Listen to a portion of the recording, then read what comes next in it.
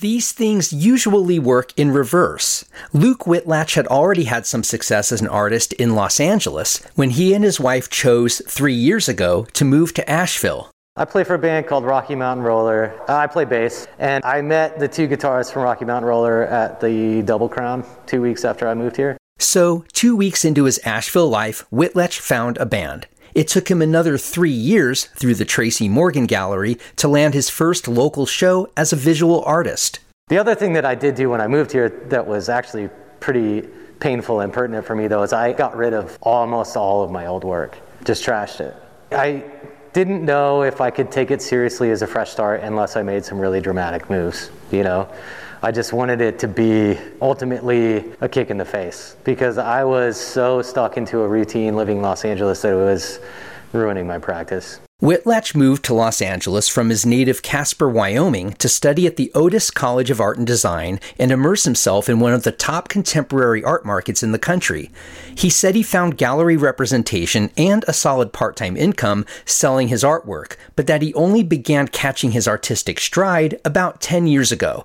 Whitlatch is 43 years old. A lot of this work is about, this sort of area between, being awake and being asleep and the supernatural versus what you actually see in your daily life. If that sounds confusing, you probably won't find clarity by looking at his abstract paintings. Nearly all of them feature bisections and explosions of colors, both washed into his canvases and layered atop them in sharp, fine lines.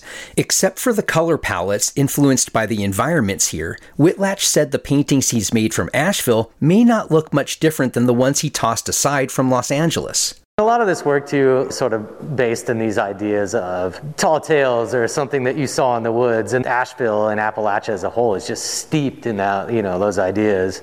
Representing these things through abstract notions is a way for me to try to explain, that moment of inception for these myths or these legends or these histories that we all base a lot of things off of. Whitlatch works as a freelance framer and gallery installer, and he said living in Asheville has softened the pressure and competition he experienced in the Los Angeles art market. I'm the type of person that's going to paint until I'm dead if I sell anything or not.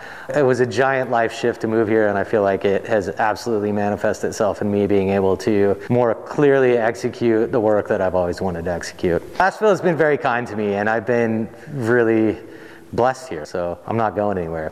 Whitlatch's exhibition is up through late February at Tracy Morgan Gallery in Asheville's South Slope. I'm Matt Peiken, BPR News.